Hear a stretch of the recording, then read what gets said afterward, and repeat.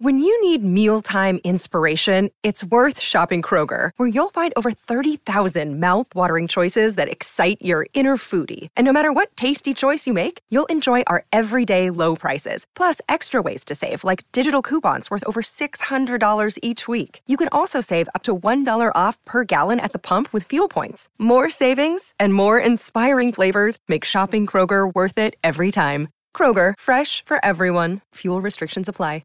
With threats to our nation waiting around every corner, adaptability is more important than ever. When conditions change without notice, quick strategic thinking is crucial. And with obstacles consistently impending, determination is essential in overcoming them. It's this willingness, decisiveness, and resilience that sets Marines apart. With our fighting spirit, we don't just fight battles, we win them. Marines are the constant our nation counts on to fight the unknown. And through adaptable problem solving, we do just that. Learn more at Marines.com. And now, Joe and Pat present Sports Talk's Person of the Day. Some friendly chatter between Rajon Rondo and Draymond Green. That's what you want to call it? What do you want to call it, Chuckster? I just want somebody to punch him in the face. Which one? I really do. I just want somebody to punch him in the face. Oh, you don't like Draymond? Yo, Jay in I Atlanta. want to punch him in the face. Why you don't like Draymond? I'm just telling you, I want to punch his ass in the face. I do. Why? Relax, What Chuck. makes you upset? You asked me a question. I gave you. I didn't ask you to Hey, punch him. get You it. said you, and I said why. Yeah. When Chuck get like that, just leave him alone. No, I like I think a lot of guys talk on TV, stand behind a microphone and a TV screen. Fact of the matter is, if you feel that strongly about something, he's seen me a million times. If he feel that strongly about it, then punch me in my face when you see me. If you're not going to punch me in my face when you see me, then shut up. It's no different than somebody sitting behind a computer screen tweeting, I'll knock you out, and you never see him in life. Well, he's seen me a bunch of times, and he'll see me again this year. Punch me in the face when you see me, or if not, no one cares what you would have done. You old, and it is what it is. So if you ain't going to punch me when you see me, then stop talking about it. Period. All right. Today, the sports person of the day. Now, you might think the sports person of the day is Charles Barkley, who's been a featured member, for saying that he wants somebody to punch. He said he wanted somebody to punch Draymond Green's ass in his face, you know, and then Draymond Green responding. But today's sports person of the day is Damon's mama. Draymond's mother. Draymond's mother, Mary Babbers. Mary Babbers is her name, and she got back at Charles on Twitter. Did you see this, Reavers? No. She first tweets him out to NBA on TNT. Charles Barkley, I wish you would. I think Shaq had you running, meaning, I don't know what that means, but later on. Oh, it's from because remember Charles, when Chuck was playing in Houston, him and Shaq got into a little little scuffle. Yeah, it was like 98, 99-ish. But then Mary, proving that she's a long-time follower of the NBA, says he would not have done nothing but run like he did when he started the fight between Dr. J and Bird. So that's a famous Charles moment when he ran. But only the NBA, this is why it's huge, right? Oh, you got Charles, yes. You got Draymond Green exchanging insults, and then you got Mom in on it. Mama's not going to yes. It's, Golden State wins, and the game's over, and it's not that much to talk about, right? Do you Except think you got Charles, you got Draymond Green, and you got Mama. NBA moms, man, don't mess with them. Remember Kevin Durant's mom went after Stephen A. last year. Didn't we have a Marbury? Was it Marbury's mom? No, was it? I thought it was JR's mom. No, I'm almost positive it was Stephon Marbury's mom. Game. Which mom came on was protecting her boy at a I'm going to check, but I don't think it was Marbury. I thought it was JR's mom. Well, I remember Allen Iverson's mom, too, when stuff was going on with him. Well, then she ended up getting ads. Yeah. She ended up getting ads. Did AI tell you that? Did you hear that from AI?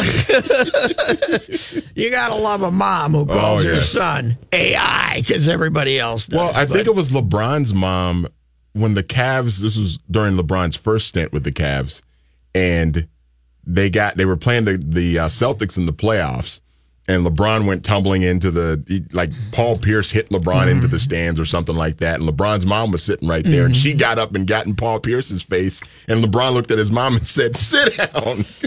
The greatest story ever written. Quick timeout, sorry. Yes. Marbury's mom did it while he was playing overseas, not while he was with China. the Wolves. Okay, so I'm sorry. You were right. So she was defending him in China? Apparently. That's the story that popped up, not when he was with the Timberwolves. We're going back 100 years. Inside Sports came out as a magazine, and they were I think only once every 2 weeks or maybe even monthly, but they were going to try to compete with Sports Illustrated. And they were paying big money. And John Walsh was the editor, and he ended up being an ESPN guy, very bright guy. And they had great writing, and they had a guy named Pete Dexter, who was a city-side columnist in Philadelphia, but a great writer. And he did a piece on Daryl Dawkins when Daryl was a kid, And Daryl, he went down and watched a game with Daryl's grandma.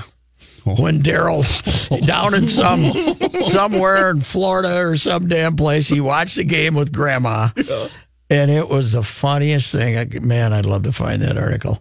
And she had like her cane, and she was gonna somebody was pushing Daryl, and she was gonna beat she was gonna beat on the TV, and she was threatening the guy to beat the hell out of her with his cane. And, it was just hysterical. When would this have been? Because Daryl played when early Daryl 80s, was right? 18, 19. He so was 70s? Well, he was there when did the Walton and the Trailblazers sweep him? What year was that? That was late 70s. 75? 77. Yeah, that's right. Well, Daryl was there because I was at the game the night Daryl took the swing at somebody from Marvin Barnes, was it? Wasn't Marvin Barnes in Portland? Took the swing and Marvin Barnes missed and hit Doug Collins. Took the big swing in Philadelphia. I ain't bleeping time machine. I think it was Marvin. No, it wasn't. It was Maurice Lucas. Took the swing at Maurice Lucas, missed and hit Doug Collins and damn near knocked him out. And but it was right around Daryl's early years. Who was the 75, guy? 76, so 40 years ago. Who was the guy that punched Rudy T? Oh, that was Kermit Washington. Kermit Washington. That's right. Was he broke his face early in his career, and that was a tragedy. Really quick, since we brought up Barkley, and this reminded me to play this for you guys. Did you hear him and Kenny Smith the other night? No, play. What do you think, Chuckster? It's 10:45 on a Monday night. We must break the internet tonight. It's going to be over a billion, like 1.5 over a billion viewers on over-the-air TV. Yeah. You know who's watching, though? Yeah. Out of 1.2 billion? Little London at home, she's watching, man. Man, we don't care about your kids. We don't care about your kids. Little London's watching. Man, we don't care about your kids.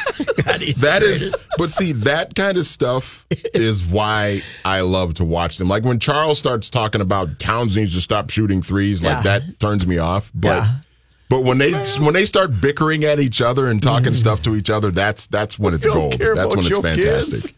Shaq's pretty good. Shaq was kind of the third wheel for a while, and it didn't work, but it works now. He's great because he's always had a great sense of humor.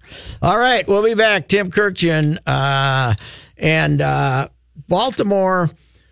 Timmy, Richard Justice, and Kenny Rosenthal, Jr., as we all called him, were the beat writers when they, in 1988, when they lost 21 in a row to start the season. And we'll talk to Timmy about that because MLB had a little special on that streak, and we'll talk to him about that and other baseball issues when we get back.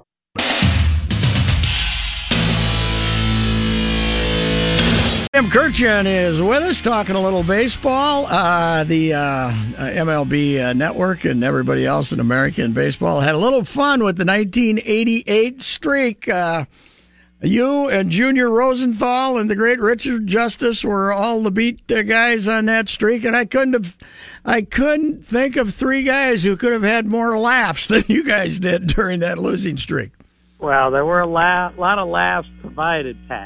The best one, of course, happened in Minneapolis. There was an off day after they went 0-17. Yes. Frank Robinson, needing a little support, took the writers out to dinner. Never happened before or after. Yeah. And I asked him casually during dinner, Frank, has anyone interesting called you during the streak? And he said, yeah, the president called me today. So I said, no, seriously, Frank. And he was a big kidder. So I pushed him 3 times, and he finally looked at me and said, damn it, the president of the United States called me today. And I said, Frank, what did he say? He said, Frank, I know what you're going through. And Frank said, Mr. President, you got no idea what I'm going through. So Rudolph in Minneapolis was the place we went, and Richard and I, of course, ran to the payphone to call in this great little box for the front page the next day, and we got it in, but it was just one of those where you just have to ask the question, and Frank would always answer it. Well, that is fantastic. And, of course, the worst thing in that situation is, as many yucks as you have in the press box, you have to act somber when you get to the clubhouse, at least in the early moments when you walk. You can't still be chuckling when you get there. Right. And seriously, Pat, after a while, it was no longer funny. It was historic, and it was compelling, but it wasn't amusing. Scott McGregor, one of the great guys you'll ever meet, looked at me after 14 and said, Tim, a high school team couldn't lose 14 games in a row. And the next day he kind of looked at me and said, when are these people going to go home? Like the entire national media has descended. I said, Scotty, just win a game. They'll all go home gladly. But they're not going until you win, which, of course, they finally did. They got swept here to make it 20, and then they lost one more and finally won one, huh? Yeah, they won that Friday night in Chicago, 9-0. Terry Kennedy just told me again the other day, there was no celebration in the clubhouse. They were all so embarrassed. There wasn't even a sense of relief. He said, we were way past that. And then on Sunday, they lost again, 1-23, going home. And Freddie Lynn announced on the bus to everyone, you guys better wear your helmets on the field tomorrow when we get home, because the fans are going to be throwing rocks at us. And instead, 50,000 people showed up on a Monday night in Baltimore. They beat the Rangers 9-4 and cheered on a 1-23 team. It was one of the most amazing things I've ever seen in my baseball writing career.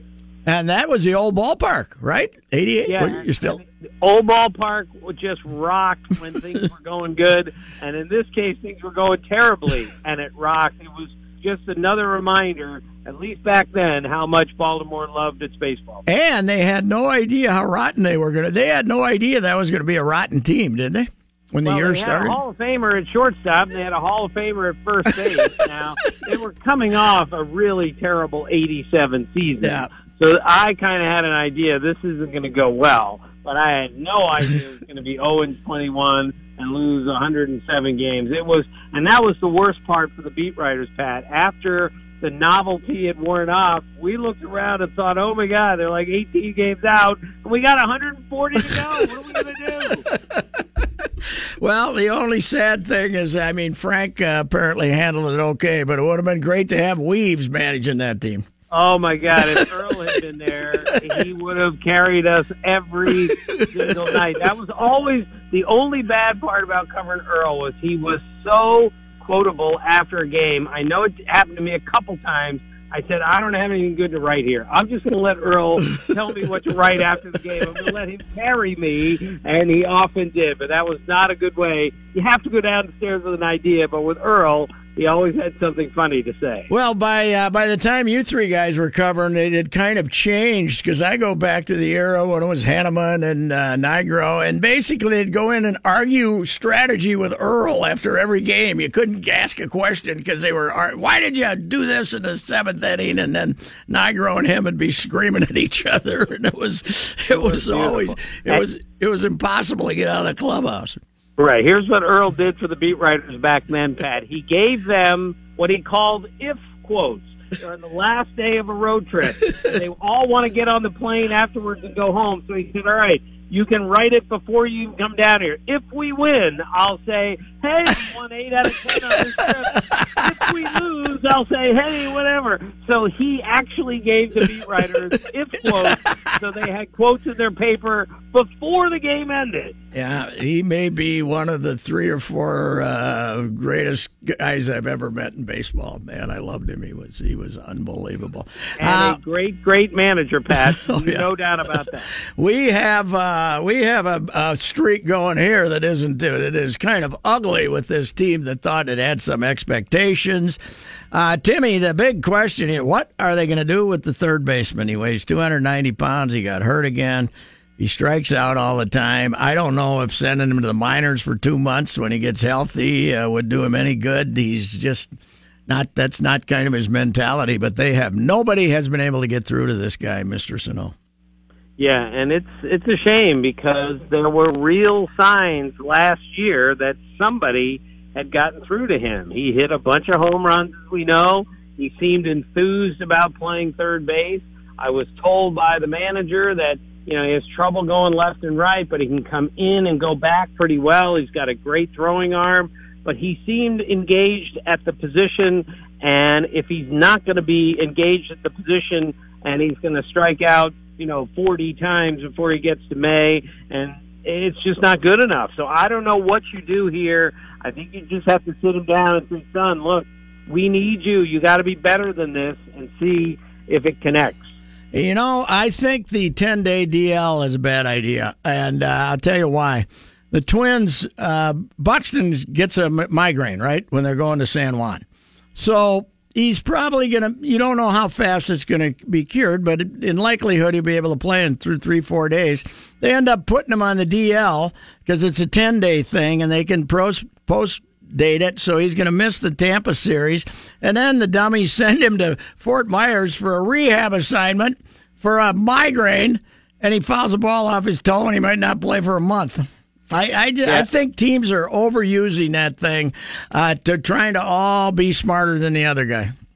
Yeah, and it's all, Pat, as you know, in an attempt to keep the players healthier.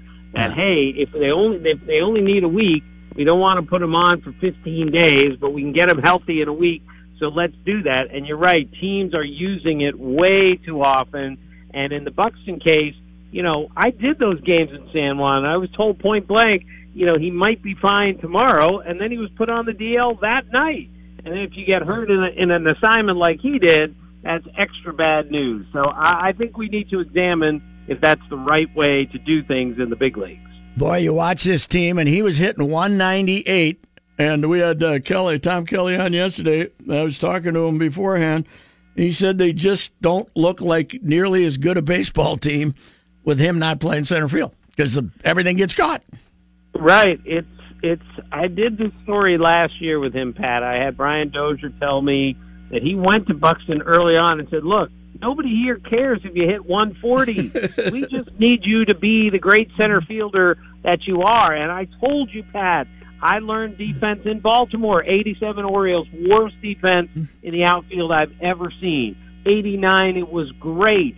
And the difference was they had guys that could catch the ball. Pitchers were not afraid to throw it over the plate anymore because they knew if it's in the air, it's going to get caught. And that's the way Twins pitchers react when he's out there, and they can't react the same way when he's not out there. Well, he's the second coming of Paul Blair, and Paul Blair had, a couple of years where he hit 220 for Earl, and Earl didn't care because he was going to catch the ball in center field. Earl was going to let those corner outfielders worry about hitting the home runs. He had Paul Blair in center field. Blair was one of the great center fielders I've ever seen, and you're right, he was not particularly productive certain years, but Earl knew defense absolutely wins the day, and you got to have him out there. I think the American League's got a problem. We know who the 5 playoff teams are, and it's, Toronto's hanging there, but, man alive, she's coming into form awful quick in this league. Yeah, and that's not a good sign, Pat, because that might mean these pennant races will go away early. Pat, we had 4 teams that lost 20 games before we got to May. Now, again, we started early. And remember, back in the 40s, they didn't start until April the 18th. So this is a little bit stilted here. But at the same time, it proves a point. Only one other year did we have 2 teams get to May with 20 losses. And this year, we have 4 teams. So it's not so much, hey, look how good some of these teams are. It's also, look how bad some of these teams are. And when you're 10 games out, 12 games out going into May, that's a really bad sign in a lot of ways. And again, it's something that baseball needs to examine as we move forward. Yesterday, we usually look up a day in history. Yesterday was the day Rickey Henderson broke Lou Brock's base stealing record and announced to Lou that he was the greatest ever, which was fantastic. But every time I look at Rickey and what he did, I think he might have been one of the 10 greatest players that ever played. Well, you're right, Pat. He's the greatest leadoff man ever. He changed the game with his legs. When he got on base, and he was on base all the time, the game completely changed. Frank Robinson, when I covered that team, told his catcher in the first and pitcher in the first inning of the game, don't even worry about trying to throw him out. Rickey stole second and third without a throw in the first inning of a major league game because they realized with the catcher they had and the pitcher they had, they weren't going to throw him out anyway. So they let him steal, basically, without a throw in the first inning of a game. That's how great Rickey was. And, yes, I think I would certainly go top 15 player of all time and feel very comfortable saying that. Kelly yesterday told us that his deal was don't look at him. When he got to first base, he'd tell the pitcher, don't look at him. Don't throw over for sure, but don't look at him because then he'll read you, and then he'll steal. They didn't want to give him any hints, So that's right. And by the way, Brock and Rickey worked on a speech that Rickey could make when he broke Brock's record. Yeah, they worked on it together, and then Rickey, in all of the excitement of breaking the record, forgot to read the speech, and Brock is like 3,000 miles away, going, "Rickey, what happened to the speech?" I thought Brock was there. Brock wasn't there? I thought Brock was there. I guess he might have showed up when they honored him the next time or something. Well, they worked on a speech that Rickey was going to take out of his back pocket and read over the microphone, and he never got that far. Boy, what a character. But, man, he was something. And the umpires wouldn't call a strike on him. It was incredible. So, the whole the stats out there now. More hits, more strikeouts than hits in a month. And baseball is going to do something here. I don't know. Last night we had a shift. The Twins had a shift for Smoke. Everybody, a 4-man outfield, and everybody pulled way over into the second base hole to first base. I don't know what the solution is, but it doesn't look like a baseball game to me. Pat, there is no solution at this point until our hitters decide to make an adjustment to what this dominant pitching is doing to them at this moment. The shifts, by the way, are way up over last year, and that cannot be a good sign. The strikeout rate, as you and I have talked about 20 times on this show, is so far out of control. I wrote this story, Pat. Why are the strikeouts going up in 1990? For Sports Illustrated. That's when it really first started to change. Here it is 28 years later, and it's getting worse and worse. Pat, we had 4 guys get to 40 strikeouts before we got to May. And I know it's a different time and different players. Mattingly's worst strikeout season was 43. Tony Gwynn was 40. DiMaggio was 39. Yogi Berra was 38. And we had 4 guys at 40 or more before we got to May. Think about that. It's just too much. And until the hitters decide, I'm going to have to find a different approach and put it in play more often, these strikeout numbers are going to go up. And yesterday, Pat, the Yankees struck out 15 times. They did not walk. And they won the game. Yeah. 0-15. Yeah. Last time that happened was October of 2015. It's ridiculous. All right. Talk to you in a couple of weeks. Go O's. See you, Pat. Goodbye. Avoid distracted driving. Keep your full attention on the ride with Royce. I got to admit, this is for a certain taste. You're just going to have to put up with it. 1500 ESPN. And live inside the TCL broadcast studios, this portion of the Ride with Royce today is brought to you by Frattallone's Ace Harbor and Garden Stores, proud sponsors of the Beer Show Thursday nights on 1500 ESPN. All right, Johnny Height, you got 3 minutes. Make it good. Talk fast. Okay. Make it good. Update sponsored by Frontline Plus. Warmer weather means more time outside, but it can also mean more bugs. So don't forget to protect your pets with the #1 name in flea and tick protection. Frontline Plus. Buy it today. Twins beat Toronto 4-0 today. Fernando Romero makes his major league debut going 5 2/3, 4 hits, no runs, struck out 5. Twins open up a 4-game series against the White Sox in Chicago tomorrow. If you're wondering about Byron Buxton, he's still nursing that fractured big toe on his left foot, but he will travel with the Twins for the 4-game road trip against the White Sox. But manager Paul Molitor says still not sure when he'll be playing. So they haven't decided either if Buxton will need another rehab assignment before going back to the lineup. That's okay. That worked out so well the last time. Let's rehab him again. I do have an update. Charles Barkley today apologized for saying he wants to punch Draymond Green in the face. He was on Waddle and Sylvie on ESPN Radio in Chicago. He opened his interview by apologizing for the remark. He said, I want to apologize to Draymond Green. I was 100% wrong. Wow. And he said, we aren't going to fisticuffs. I shouldn't have said it. Is this an apology? I shouldn't have said it, but I meant it. So it's not an apology. Well, he also had this to say. They got no chance. 18-0. They're like the black girl on The Bachelor. They got no chance. Oh, that's the best. Also, I did want to get this in before the day's over. Major League veterans kind of treat rookies, a little rudely at times. They send rookies out for coffee on occasion before a day game after a night contest. The Colorado Rockies took this to an extreme. Outfielder Noel Cuevas was sent out in full uniform along with a cart to the streets of Chicago. That's kind of funny. He had to go to the Starbucks across the street, returned with 20 cups of coffee for the team, buying them all in his uniform, and he had to pay for them all $111.55. And of course, they probably have coffee in the clubhouse, so they're just abusing the guy, right? Probably. Yeah, they have to get Starbucks, probably with all different orders, too. Yeah, in fact, there was a couple of caramel frappuccinos, apparently, that oh my God, guys on the team wanted. Got the list. The 26-year-old Cuevas has appeared in 8 games this season, hitting .278. By the way, they're good. Colorado. They got a nice lineup. Eric Reed has filed a collusion grievance against the NFL over his employment status. He should. Yeah, he's working. He still doesn't have a job. He's 26 years old, remains unsigned after becoming a free agent in March when his rookie contract expired. Remember, he was one of the first players to join Colin Kaepernick 2 years ago in kneeling. He did meet with Cincinnati owner Mike Brown.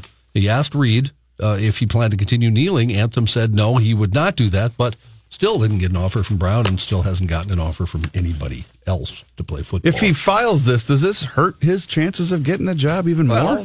If they're not going to give you one, what are you going to do? I suppose. Kaepernick's still out there. It's ridiculous. John Lynch says it's just a slow market for safeties. Oh, sure it is. Yeah, right. You liar. No, you were a slow safety, John. That's the difference. Yeah, well, he was pretty good. He was pretty good. Yeah. All right. Thanks, Johnny. You bet.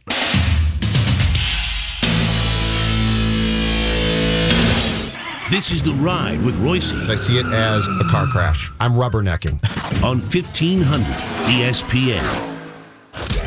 The Ride with Royce now continues. Personal foul, 69, offense. He was giving them the business. It's time for late hits. We have a special appearance, the Hockey 5 Minutes. We're calling this. Jess Myers, breaking news on the college hockey front. Jess Myers, what's happening? Mike Gensel's second term as a Gopher assistant coach has come to an end. It looks like he will not be on the staff put together by Bob Motzko. And the perception is that he probably, since he wanted the job, that probably wouldn't have worked out for he was either supposed party. to be the heir apparent to Doug Woog back how many years ago, and supposedly was turning down other college jobs jobs because Woog kept telling him, "Stay here, you'll be my next guy," and got passed over when Lucia was there. Forcia got Lucia in here. Yep. So Mike Gensel's long and storied run, it looks like, with the Gopher hockey program is done. Now he's got NHL playoffs to watch, and his I was kid just going to scores a say goal he's about going to be every heading game. to Pittsburgh anyway. Yeah, he's busy right now, and I think he'll find himself a nice scouting job. So who are somewhere. our assistants for Coach Motzko? Coach Motzko's two assistants are going to be Scott Bell, who is going to be in his second year. Scott Bell's a name we know, has been there a while, coached at Hamlin, played for the Gophers. Yeah. He's the M-man on the staff. Mm-hmm. And then you got to have the M-man. Got to have an M-man. And then we've got Garrett Raboyne, who has been an assistant coach with the Huskies for a while and played for the Huskies. Detroit Lakes kid, supposed to be a good recruiter.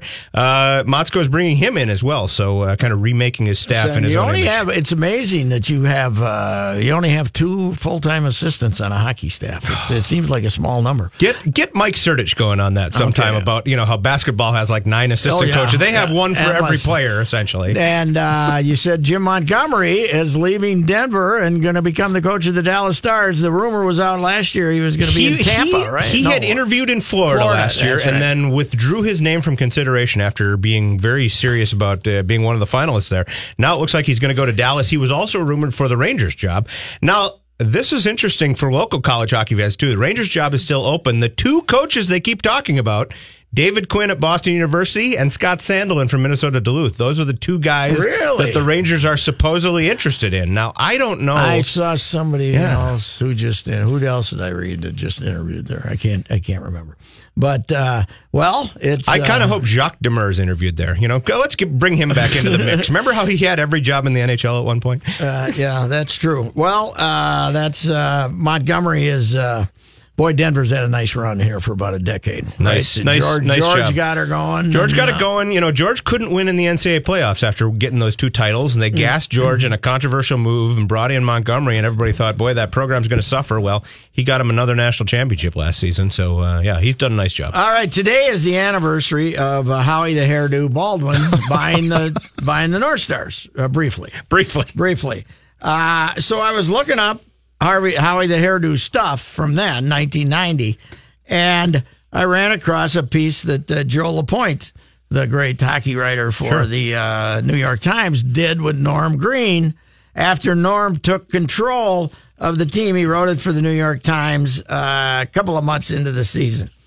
And I did not realize this. When Norm first came in, I guess I remember him cutting pay, but he fired 900 people with the North Stars. Fired 900, and meaning lots of part-timers, right? Yeah. He got rid of 70% of the staff. Everybody in the parking lot lost their job. He got rid of 70% of the staff. If you weren't a good-looking gal who wore a short skirt, you had no chance to stay, in other words. But Norm was very upset because of the deal with San Jose, that he'd had to give him 30 players, and also they were going to get the expansion money. The Guns were going to get the expansion money for the next 3 expansion teams, and that's when they were getting. So Norm was very upset, and Norm was taking action against the Sharks. And one of his actions was they would not allow Shark scouts to get into the arena free. Norm said that if we feel we are not being treated fairly, we can harm them. The North Stars are not going to be intimidated. So he wouldn't let a couple of scouts get in. So Chuck Grillo had to buy a ticket or something like that. Remember the guy, Art Savage, the CEO of the Sharks? He says, we're not interested in renegotiating the deal. We're willing to buy our own tickets to get into games. But what a beauty. And it wasn't tough to get a ticket to get into Met Center in those days either. So. No, this is a true story. Early in the year, October, November, Norm, I talked to him a few times, and I had no idea how crazy he was because some of the North Star employees were telling me how crazy he was. But they drew under 5,000 for the Montreal Canadiens. Yep. And Norm was absolutely despondent. Couldn't believe it. And he called me at home like at 8 o'clock in the morning and said, what am I going to do? I said, I think you're talking to the wrong guy here, Norm. I grew up in Southwest Minnesota. I'm not exactly a hockey guy, but he was like on the phone for 30 minutes, virtually weeping because he couldn't figure out. And of course, then by the miracle of miracles, they went to the Stanley Cup Finals. Yeah, absolutely. But what a wacky time, because Howie the Hairdo was a complete slicko, right? Yeah. Trying to, he and Boris movie producer, mogul, all that. Remember the tennis player, Armitage, wasn't it? Armitage were his partners for these movies, and that Richard Grieco. G-R-I-E-C. Richard Grieco. He was the star in like most of their movies. They were, Frank Stallone wasn't available, so they got Richard Grieco. He was the quiet murderer. He was the good-looking, dashing guy who always had the girlfriend who didn't know he was a murderer, or he was trying to track down the murderer. But those were his movies. Get the movie Sudden Death sometime. It's a Jean-Claude Van Damme vehicle. It was a Howie Baldwin movie. It was when he was with the Penguins. So, of course, it takes place at the Penguins Arena during the Stanley Cup Finals. And, of course, it's, Die Hard in a hockey arena. And he ended up basically somehow bought the Penguins when they were distressed. But, again, didn't have any money, and ended up kept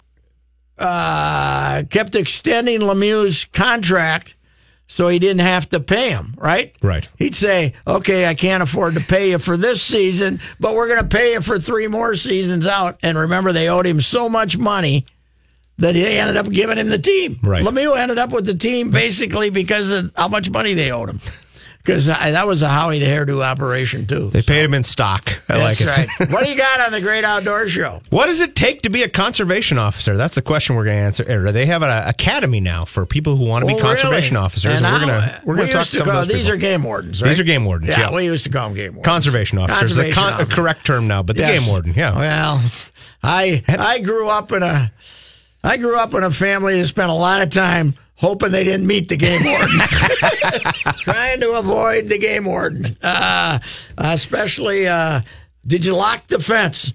When you went to Badger Lake, you had to make sure you locked the fence so the guy couldn't come rolling in to check and see if perhaps at that opener you got a couple more blue-winged teal than you were supposed to. Those things happen. Those are the guys. This is time when game was plentiful. It's not as plentiful anymore. So good luck to them. I've met a few, and most of them are pretty good guys. Absolutely. Tough job and a good job. So we'll talk about that. They probably are, numerically, they're probably covering more miles than they've ever had to cover, too. They cover more miles than they have to cover. And think about this. Almost everyone you talk to is armed. Yeah, that's true. So it's a dangerous job, and but it's a good job. Yes, sir. All right, thanks, Jess.